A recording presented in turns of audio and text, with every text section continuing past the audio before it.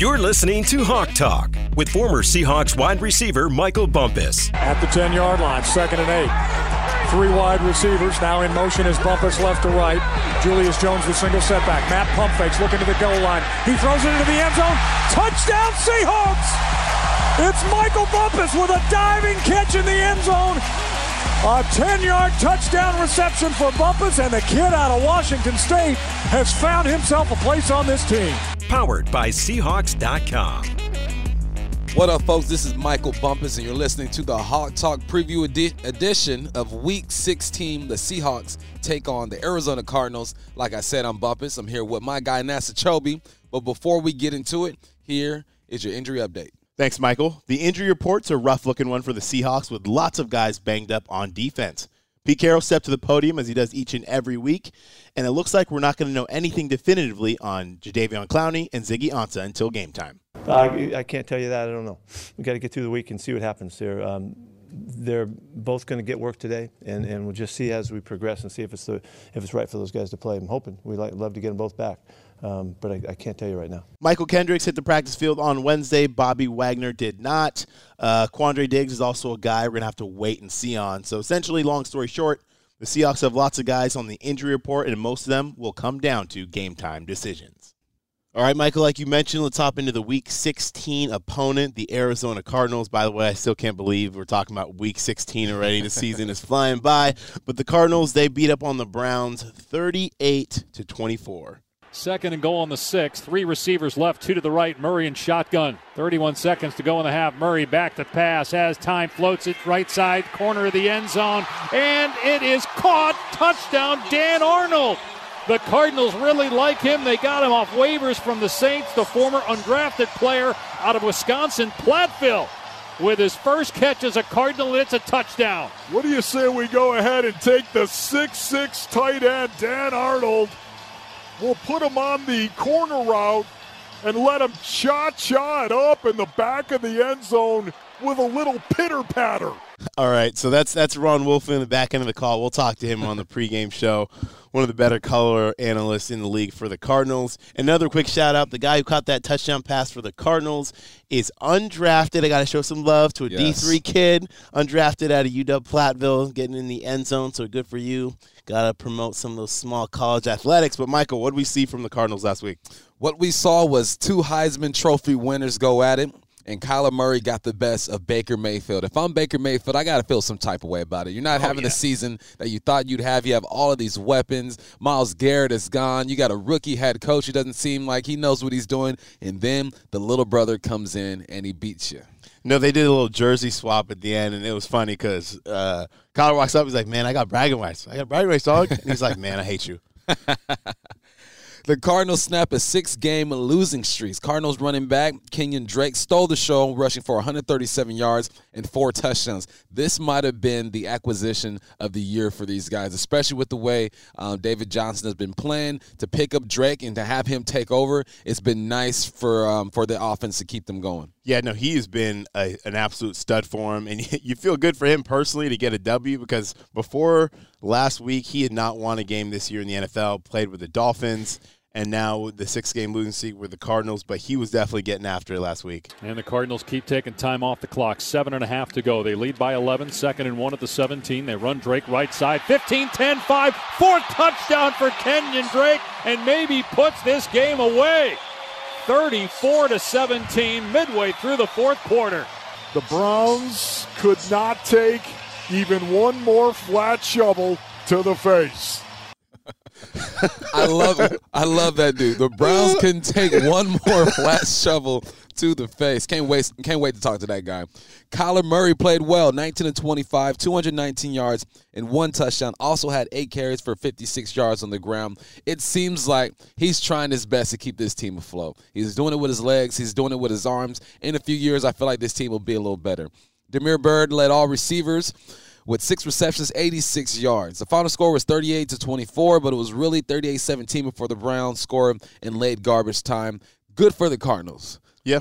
But reality is you're coming up here and you're going to get smacked. Good story for you guys, but that's all I wish for you is for you to beat the Browns. When you come up here, you got to play these 12s, and I think they're going to get it done.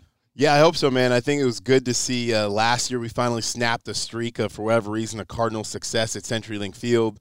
I think we built off that last year and built off the first win earlier this year. That was one of only a couple of victories the Seahawks have had that were more than a one-score game. So hoping to build off on that. Yes, sir. We're going to move into the key matchups. The first matchup, you got to highlight Kyler Murray versus Seahawks defense. Like I mentioned earlier, he's having a pretty good season. 3,279 yards, 17 touchdowns, and 10 interceptions. And don't forget, he has 504 rushing yards, 4 touchdowns, and leads the team in rushing. It's not a great thing when your team leads, your QB leads the team in rushing, unless your name is Lamar Jackson and you play in that Ravens offense. In a spread offense where you want to throw that football around, it's not a good sign that your quarterback is leading the team in rushing. No, it's not, and it speaks, like you said, injuries to that position. Drake came in and is helping a little bit there, but it just goes to show you that they're not running the ball they want to, but Kyler Murray is dangerous with he's dangerous with his feet, he's dangerous with his arm, he's just a playmaker. Yeah, and that 504 yards are coming from scrambles. I don't think they designed too many plays for this guy to run. He's the first QB in Cardinals history with 3,000 pass yards and 500 rushing yards in the season, so good for him, already breaking records. Given the team around him, I would really be impressed if I were a Cardinals fan. If I am an Arizona Cardinals fan and you see the future in Kyler Murray, you see the weapons that he has around him, and he's making things happen, the future is looking bright for this organization. Yeah, no, I'd be incredibly impressed. I mean, just from, like, when you watch him play, just kind of his demeanor and the way he carries himself and his just composure. Obviously, it's been a really tough season.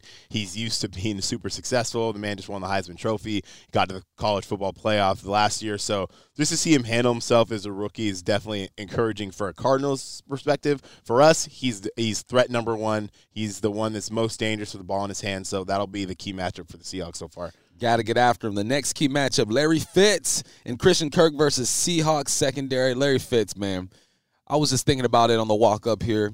80s babies are dying in the NFL. We're almost out this thing. And guys like Larry Fitz make me happy. He's 36 years old. He has 67 receptions, 700 yards, and 3 touchdowns. He's whooping Father Time's butt right now. Hey, man, Father Time, like I said, is undefeated. Everyone knows that, but he's giving it the best run for his money I've ever seen at that position.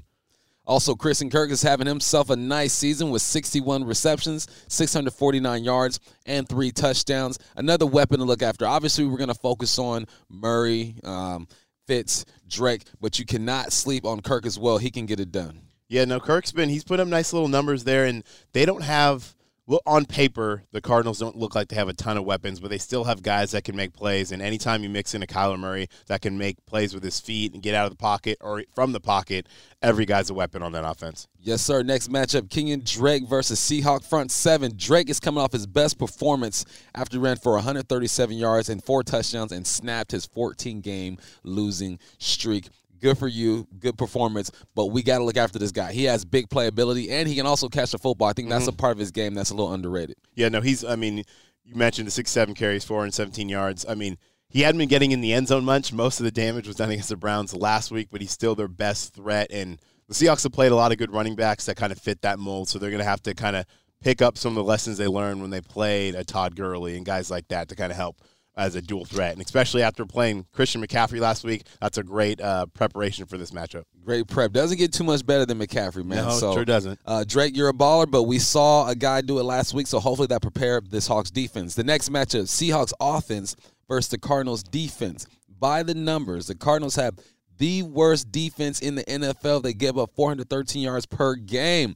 So Russell's going to throw for his, 260, maybe 270, and then get that run game going back up to about 156 to 175, and we should have a nice day. That's what you look at, and it sounds really generic when you say it. Obviously, Seahawks offense versus Cardinals defense, that seems generic, but the numbers when you look at them are overwhelming. I mean, when it comes to pass defense, they're giving up 290 yards through the air, which is also the worst in the NFL. They don't stop the run great. They're giving up 120 rush yards per game. They're 30th in the league in points per game, allowing 28 per game. So just looking at the numbers.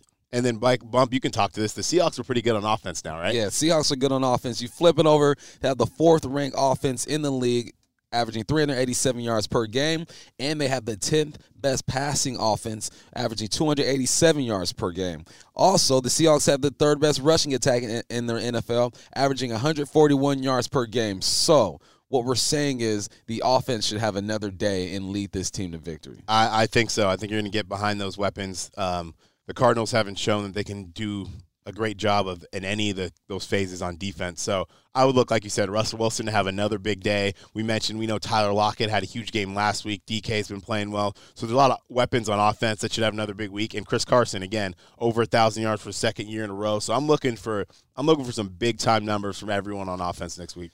I wonder what the record is. How many times have the Hawks had consecutive games with opening drives for touchdowns? Not a ton, man, because even the last couple of years before last year, there was a really long stretch where the Seahawks went like 70 or 80 games without scoring a touchdown on the first drive. It's been a lot better of late, but if it was ever going to happen 2 weeks in a row bump, I think this is the week. Let's do it. So now let's look at the NFC playoff picture. I'm looking at this chart right here, Nass, and it makes me happy. You know why it makes me happy, Nass? Why does it make you happy? Because I see the Seahawks on top of the division, sitting at 11-3 right now. They have the number 1 seed. Things have to happen in the next couple of weeks, but on paper, these guys are on top at 11-3. The Packers lead their division at 11-3 as well, and the Saints lead their division at 11-3. And then there's the Cowboys at 7-7. Hey, man, if they win this week, they're in. So I'll just kind of jump into some playoff scenarios.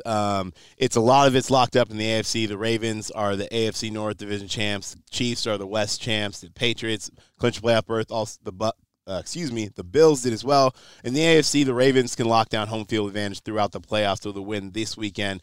But what you guys are most concerned about is the NFC, the Seahawks.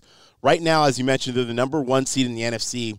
And the reason is because they hold the tiebreaker advantage. They have a tiebreaker over Green Bay based on the best win percentage in common games. They win the tiebreaker over New Orleans based on the best win percentage in conference games. And they have the tiebreaker over the 49ers because they beat them earlier in November.